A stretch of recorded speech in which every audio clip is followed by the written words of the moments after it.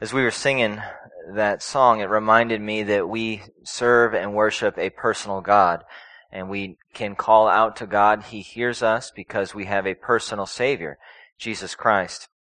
So we are not going to have time this morning to take personal prayer requests from each person, but I thought we would spend just a couple minutes in prayer silently. Each of us carry many burdens, different prayer requests. Even this morning, Sheena and I got some serious health-related news of a friend, and so I'm going to take that to the Lord in prayer. And just want to remind you that what 1 Peter 5 says, that we are to humble ourselves under the mighty hand of God, so at the proper time He might exalt you, casting all your anxieties on Him because He cares for you. So let's just take a couple minutes to pray silently.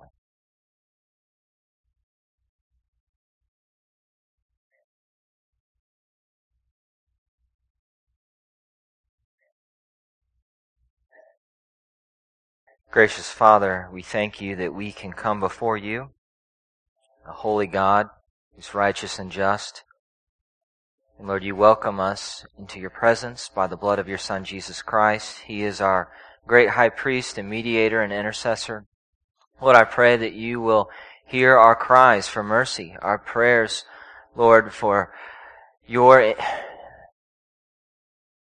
intervention, Lord, in various situations, whether it be a friend or family member who is hurting physically.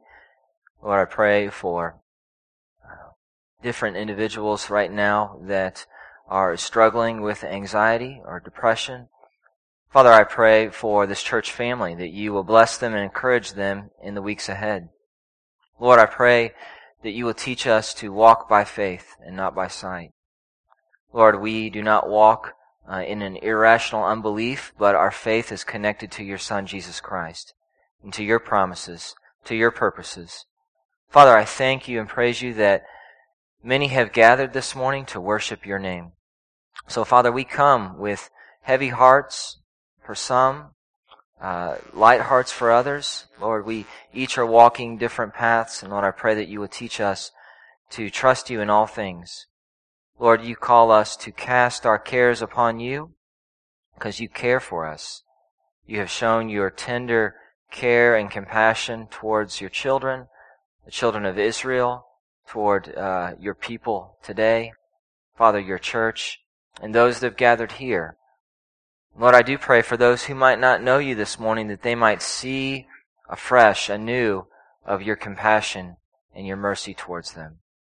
Lord, we thank you for this time together. As we gather together, we gather with one purpose, and that is to glorify your name above all other names. It's in Jesus' name I pray. Amen. Well, go ahead and turn with me in your Bibles to Matthew chapter 24. Matthew 24 is a very lengthy chapter with a lot in it. And as you're turning there, let me ask you a question. If I could tell you where you would be 1 year from today, physically, and what your life would look like 1 year from today, would you be interested? Maybe, good, some people are saying no. If I was making such a bold statement, you'd want to ask me, why am I making such a bold statement? Let me assure you, I don't know what your life is going to look like 1 year from today, where you will be 1 year from today. I'm not a prophet or the son of a prophet, and prophecy is not a spiritual gift of mine. But the reason why I say that is because some are fascinated with prophecy, and sometimes in an unhealthy way. So this morning's passage has to do with a question by the disciples as they are wondering what the future will look like. I mean, if we are honest, all of us have a question or two about the future, about our employment, about our children, about something else. And so we might have a question or two, but we cannot get overwhelmed and involved in trying to figure out prophecy and things that we are not called to know. And so let us look this morning at Matthew chapter 24, and I will admit there's just so much going on in this chapter. I mean, we could spend days trying to figure out this chapter. And I am going to read a lengthy passage of Scripture just because it's important for our context, and as always, God's Word is important. But I will say as well, as I preach through this passage this morning, you may not agree with me on everything and on every aspect of my interpretation, and that's okay. You'll figure out later what is right. No, I'm just kidding. But that's okay. There's different opinions on Matthew 24 and 25, and it's good to have these conversations. But as we look at this chapter, we must remember who our teacher is this morning. Who our teacher is Jesus. And the early church, just like the church of today, should pay close attention to Jesus' words. And when Jesus speaks, we listen. When Jesus speaks, we submit. So the early church took the words of Jesus serious, so let us do the same thing. So let us stand this morning. I know we have stood a lot, but let's stand as we look and honor the reading and preaching of God's holy word. We are going to read the first 35 verses of the chapter. This is a lengthy chapter of 51 verses, but we're just going to cover the first 35. So Jesus left the temple and was going away, when his disciples came to point out to him the buildings of the temple. But he answered them, "You see all these, do you not? Truly I say to you, there will not be left here one stone upon another that will not be thrown down." As he sat on the Mount of Olives, the disciples came to him privately, saying, "Tell us, when will these things be? And what will be the sign of your coming and of the end of the age?" So that's the question the disciples are posing to Jesus. Jesus answered them, "See that no one leads you astray. For many will come in my name, saying, 'I am the Christ,' and they will lead many astray, and you will hear of wars and rumors of wars. See that you are not alarmed, for this must take place, but the end is not yet. For nation will rise against nation, kingdom against kingdom, and there will be famines and earthquakes in various places. All these are but the beginning of the birth pains. Then they will deliver you up to tribulation and put you to death, and you will be hated by all nations for my name's sake. Then many will fall away and betray one another and hate one another, and many false prophets will arise and lead many astray. And because lawlessness will be increased, the love of many will grow cold. But the one who endures to the end will be saved. This gospel of the kingdom will be proclaimed throughout the whole world as a testimony to all nations, and then the end will come. So when you see the abomination of desolation spoken by the prophet Daniel standing in the holy place, let the reader understand. Then let those who are in Judea flee to the mountains. Let the one who is on the housetop not go down to take what is in his house. And let the one who is in the field not turn back to take his cloak. And alas, the women who are pregnant, and for those who are nursing infants in those days.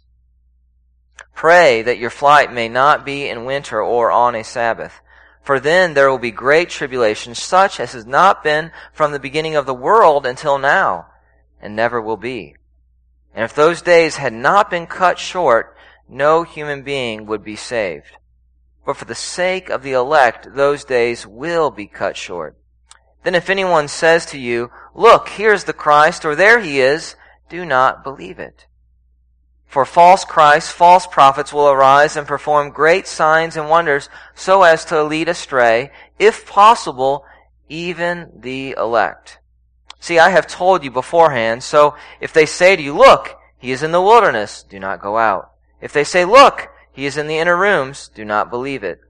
For as the lightning comes from the east and shines as far as the west, so will be the coming of the Son of Man. Wherever the corpse is, there the vultures will gather. Immediately after the tribulation of those days, the sun will be darkened, and the moon will not give its light. And the stars will fall from heaven, and the powers of the heavens will be shaken. Then will appear in heaven the sign of the Son of Man, and then all the tribes of the earth will mourn. And they will see the Son of Man coming on the clouds of heaven, with power and with great glory. He will send out his angels with a loud trumpet call, and they will gather his elect from the four winds, from one end of heaven to the other. From the fig tree learn its lesson. As soon as its branch bears tender and puts out its leaves, you know that summer is near. So also, when you see all these things, you know that he is near at the very gates. Truly I say to you, this generation will not pass away until all these things take place. Heaven and earth will pass away, but my words will not pass away. Amen. You may be seated. Let's pray real quickly one more time. Father, we thank you again for your words. Lord, we thank you that they will not pass away. Lord, I pray that you will remind us that in the midst of signs and wonders and things that will yet be, Lord, that our eyes are to be fixed and focused on your Son, Jesus Christ. He is our teacher this morning. And Father, as we look at a passage that has a lot of uncertainty and things that I'm still sorting out, Lord, let us not be caught up in controversy, but Lord, let us get caught up in following your Son and being obedient to what you have unveiled for us to do. And Lord, I pray that we will seek to know your word and apply your word on a daily basis. It's in Jesus' name I pray. Amen.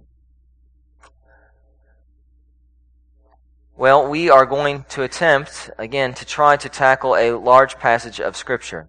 Just to let you know where we are at today and where we are going. Today we're going to look at the first 35 verses very quickly, just an overview of 30,000 feet of some of the verses and barely touching on others.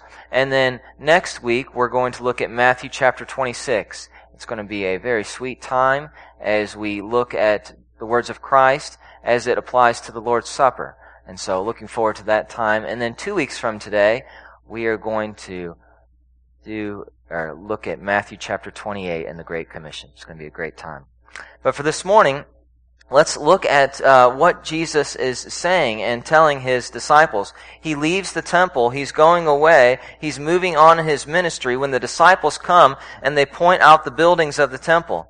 Jesus is likely, according to commentators and historians, traveling on the road from Jerusalem to Bethany.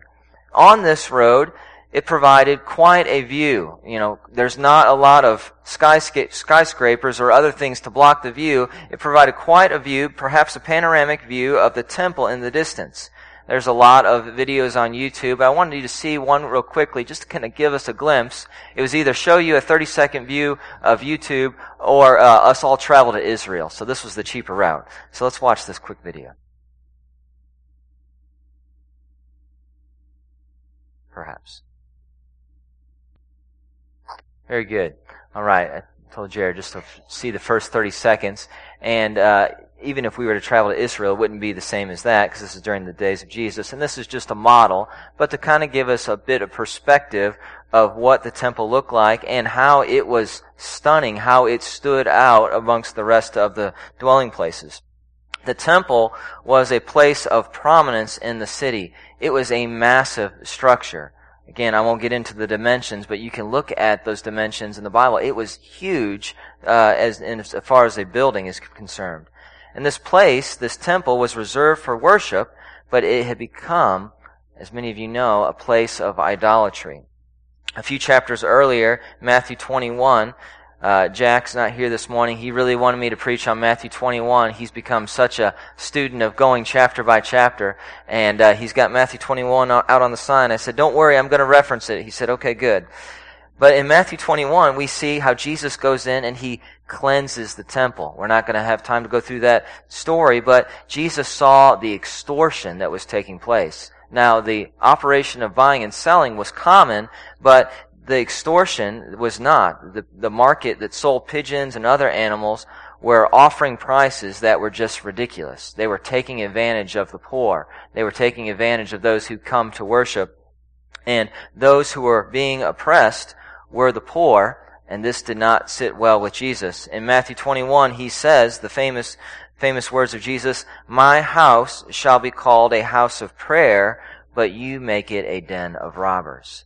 So the greed, the extortion, the oppression was real, and it did not sit well with Jesus. So he comes in, and many of us know Matthew chapter 21 as Jesus cleansing the temple. But that doesn't quite signify what took place. Jesus didn't clean the temple. It didn't become better after that. A better way of referring to it is Jesus judging the temple. Jesus judged the temple, and we know later that it was destroyed. He judged the temple. He curses the fig tree a few verses later. Both of these instances point out how rotten they had become. The temple, the fig tree, both of them are pointing out that they were not being used for what they should have been used for. So back to our passage now in Matthew 24, Jesus says to his disciples, "You see all these, do you not?" As they are admiring the temple, he says, "There will not be left here one stone upon another that will not be thrown down." Critics and skeptics of Jesus don't know what to do with this phrase and this prophecy, this prediction, because it came true.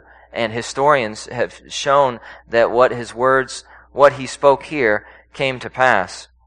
And so Jesus spoke bold words here in Matthew 24, but they are true words. His words were fulfilled in 70 AD. This is kind of like one of those markers in timeline that everybody puts down. This took place. Historians have affirmed it. In 70 AD, the Roman Emperor Titus led the siege of Jerusalem that led to the destruction of the temple. And much more took place there, but the destruction of the temple was one major event.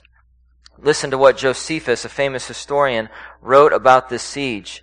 He said, "Now as soon as the army had no more people to slay or to plunder, because there remained none to be the objects of their fury, for they would not have spared any, they were serious, as an army was back then, had there remained any other work to be done, Titus Caesar gave orders that they should now demolish the entire city and temple, but should leave as many of the towers standing as there were of the great eminence, of the great fame of those towers. But they were given orders to now go on and to destroy the temple." So Jesus' words were fulfilled after he spoke them.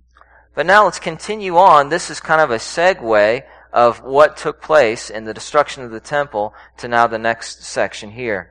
In verses 3 through 14, Jesus continues to teach and instruct his disciples on what is yet to come. The disciples, as we've seen before, they're the ones who begin the lesson. They're the ones who ask the questions. And the disciples, the curious bunch, they come and they say, "Tell us, when will these things be? And what will be the sign of your coming and the end of the age?" There's these key questions, the who, what, when, where, why, how questions. Here we see when and what they're asking of Jesus. When is this going to happen? What shall we look for? And so they're looking for answers from Jesus.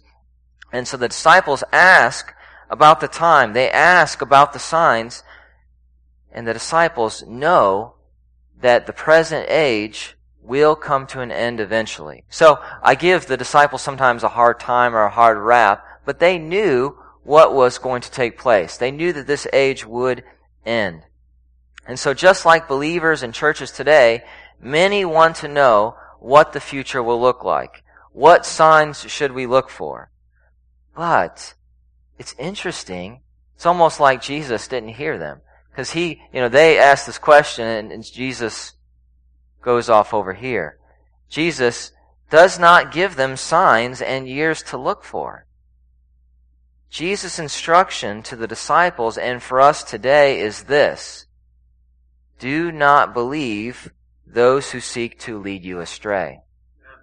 They are deceivers. That's his message. He says, there will be some who come who rise up and say, look for this person. Do not believe them. So, in other words, they ask for signs and times, and Jesus gives them a warning. Jesus says, do not follow those who lead you astray. Many will come claiming to be Christ. I mean, I often think of, it's been a while now, quite a while, but I always often think of David Koresh in Waco, Texas. But he's the big example, but there's many others throughout history who have claimed something similar. There are many false teachers that we must be wary of. Look at 2 Timothy chapter 4, verse 3. there it says the time is coming when people will not endure sound teaching. It's interesting, the key and the theme of this chapter is to endure and to persevere as believers, but many will not endure sound teaching, but have itching ears. They will accumulate for themselves teachers to suit their own passions. So people will not tolerate the truth. They will throw the truth to the side. They will throw the true teaching to the side and disregard it. But Jesus says, do not listen to deceivers, to false teachers. One example is John Hagee.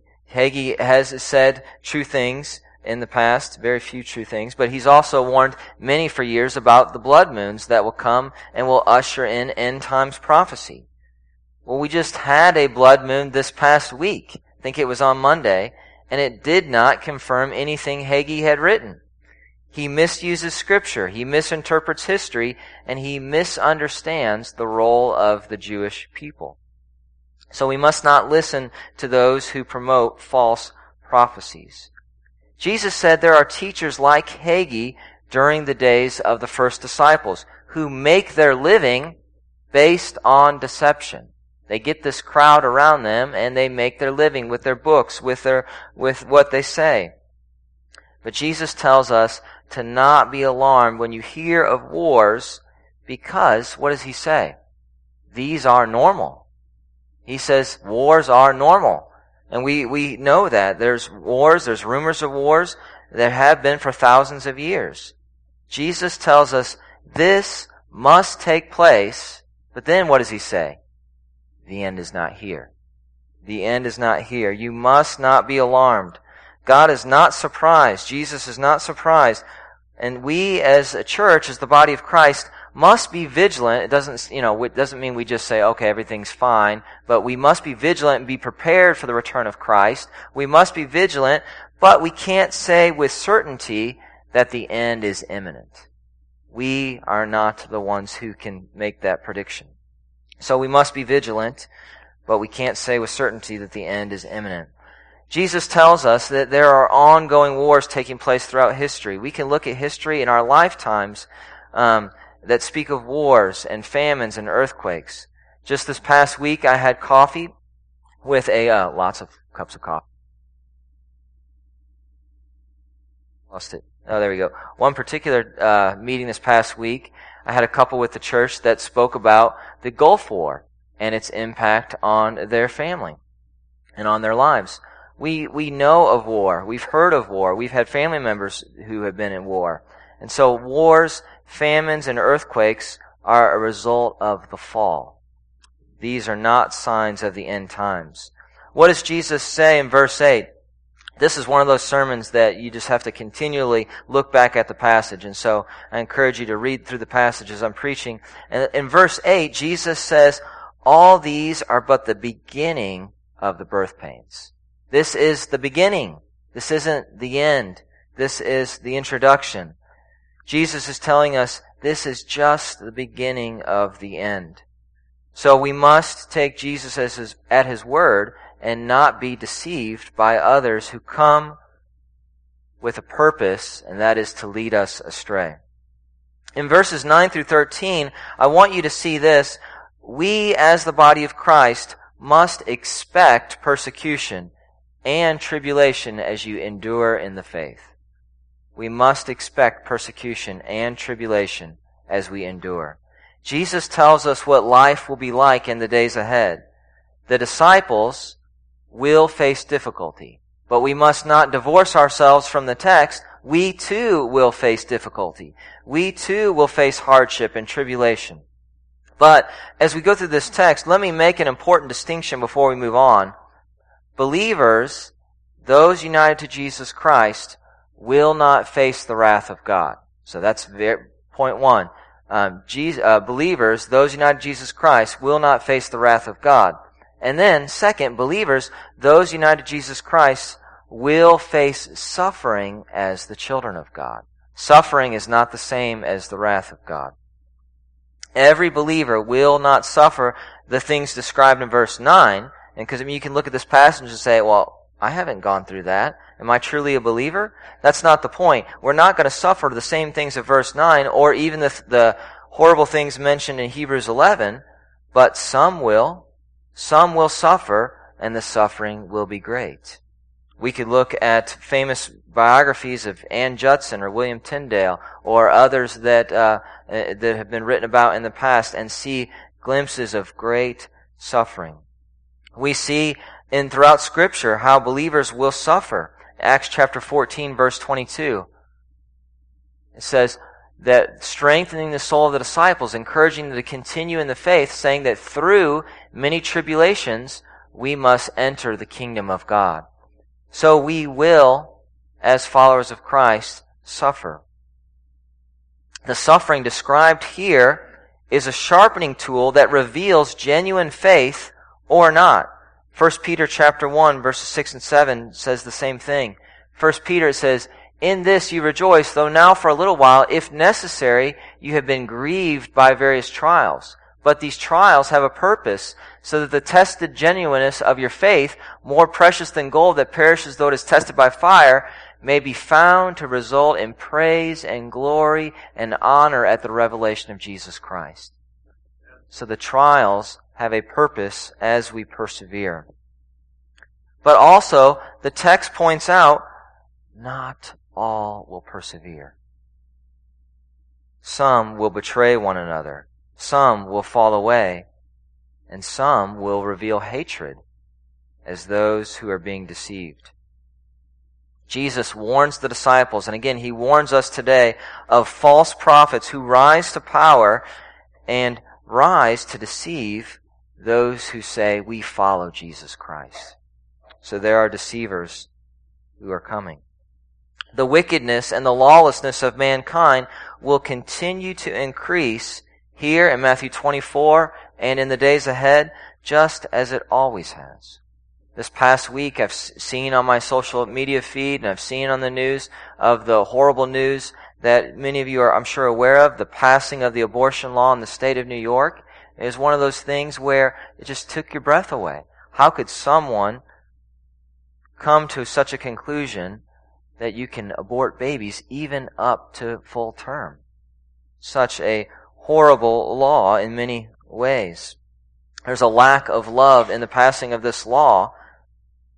But Jesus says that even some who claim to follow God will grow cold in their love for others because they have been influenced by the corruption of the community that surrounds them. And so we shouldn't be surprised by such laws. While it grieves us, it's a reflection of our hearts and the community that seeks to reject God's ways. Let's look at the next section. We're going to skip verses 13 and 14 for a minute, but the next section, verses 15 through 35, speaks of tribulation and persecution that will come. And I'll admit, there is much about this section that I'm still studying and still trying to figure out. So I just wanted to make 7 observations. You're like, 7 observations? I thought we were winding down. But 7 quick observations on verses 15 through 35. Number 1, the abomination of desolation. There's a bumper sticker for you. It may not be what you think it is. There are end-time books, preachers, and articles that will take many verses out of context. So first, in verse 15, Jesus is referring back to the book of Daniel, when Antiochus Epiphanes, if I pronounced that right, built a pagan altar to Zeus on the sacred altar in the Temple of Jerusalem and offered swine as the sacrifice.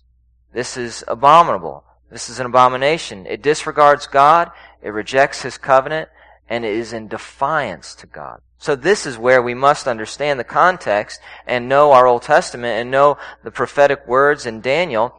This is pointing back to that time and to that situation. This is the abomination that causes desolation. But Jesus does use this Old Testament example to point forward to the fall of Jerusalem that would come soon.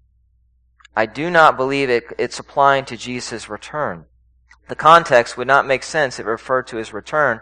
When Jesus comes, it would be pointless for an unbeliever to try to flee, and a believer will not want to flee. So, the first point, the abomination that causes desolation may not be what you think it is.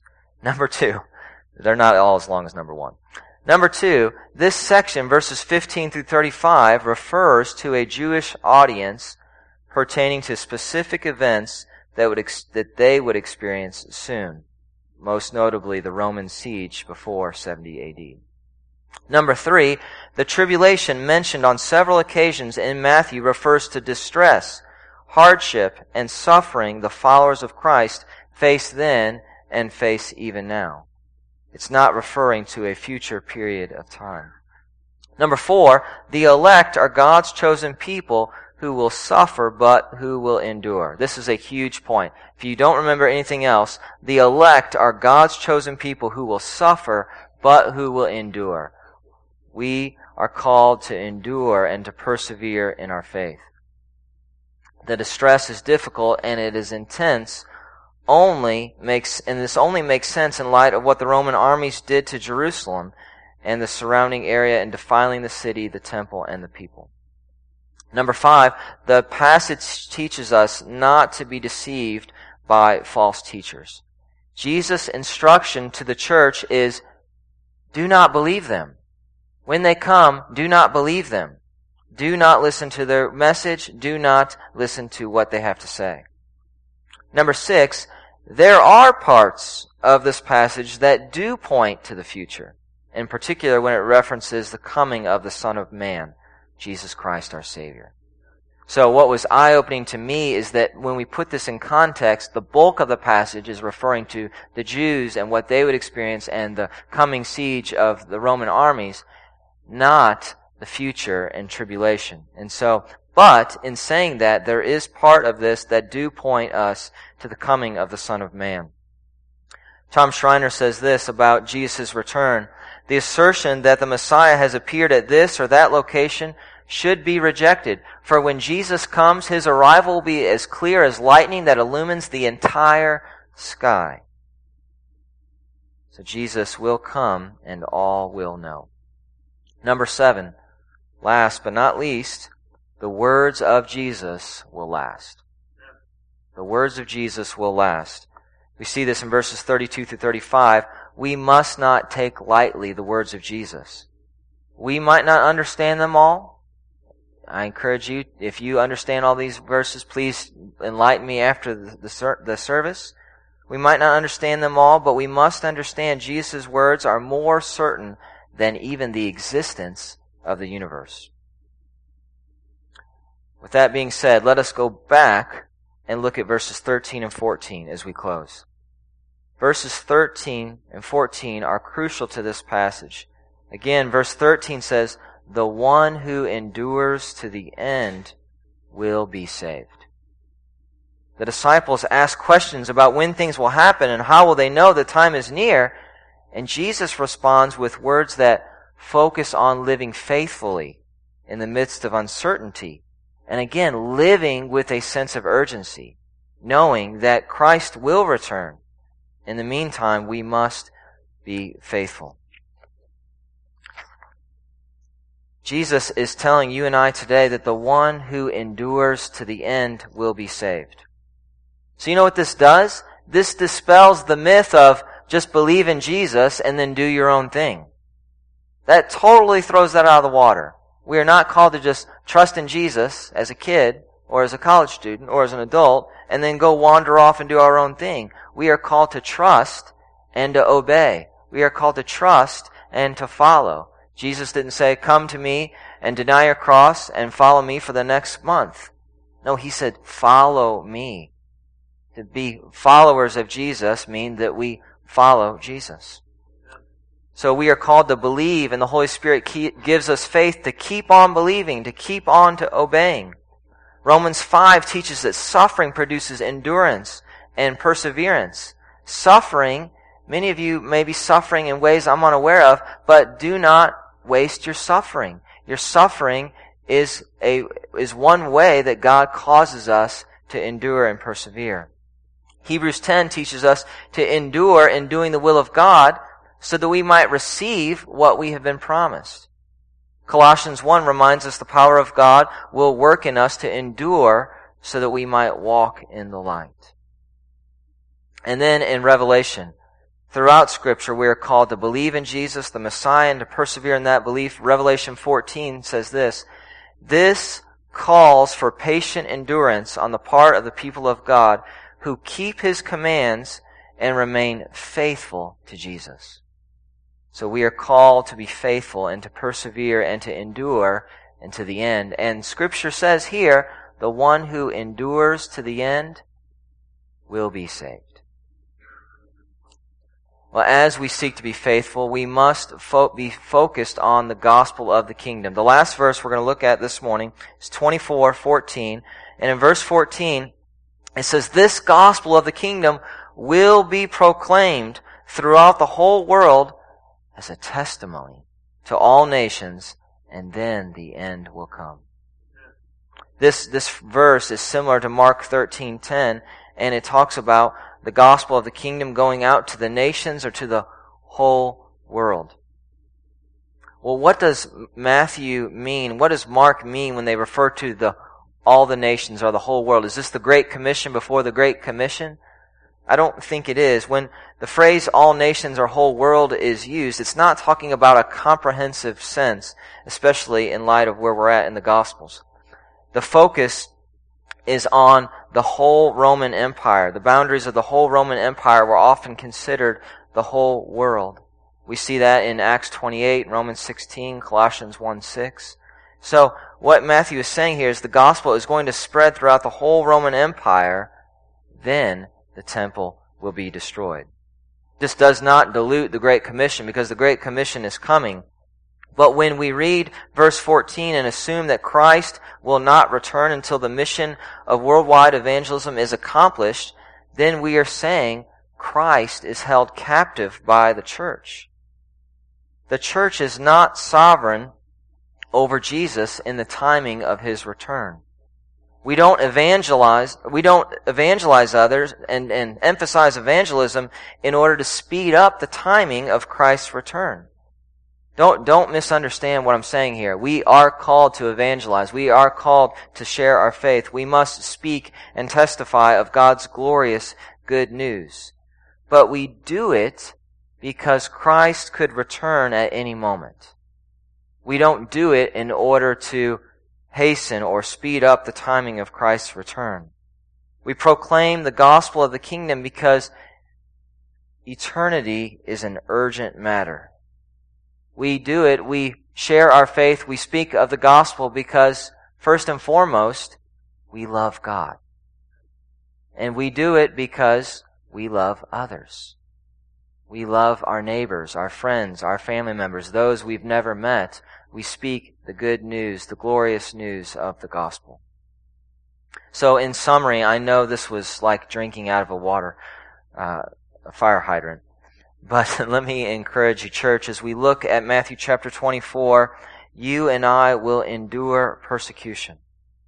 The gospel will be proclaimed to the nations. It will happen. And the words of Jesus will last. And they will lead Haven as we seek the kingdom of heaven. Let's pray. Father, I thank you and praise you for this morning. Lord, we thank you for your word. Lord, as the people of God, as your people, help us to understand it. Father, I pray that you will help us to apply it to our lives.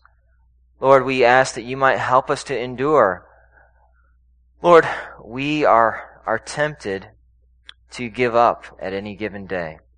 We are tempted to throw in the towel. Father, I pray that you will help us to persevere.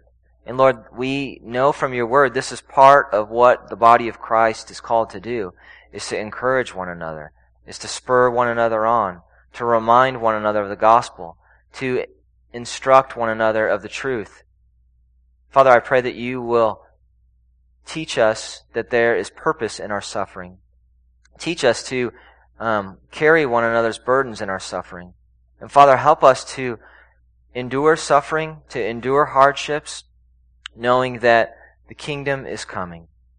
And Lord, we long for your kingdom. And Lord, until then, we pray, come, Lord Jesus Christ. And Father, I pray that you will teach us to speak the truth. If we, as your people, have the truth, why would we not want to share it? So, Lord, help us to speak the truth and proclaim that there is forgiveness of sins found in Jesus Christ for all those that we know and all those that you will put in our path. We thank you in advance. It's in Jesus' name I pray. Amen.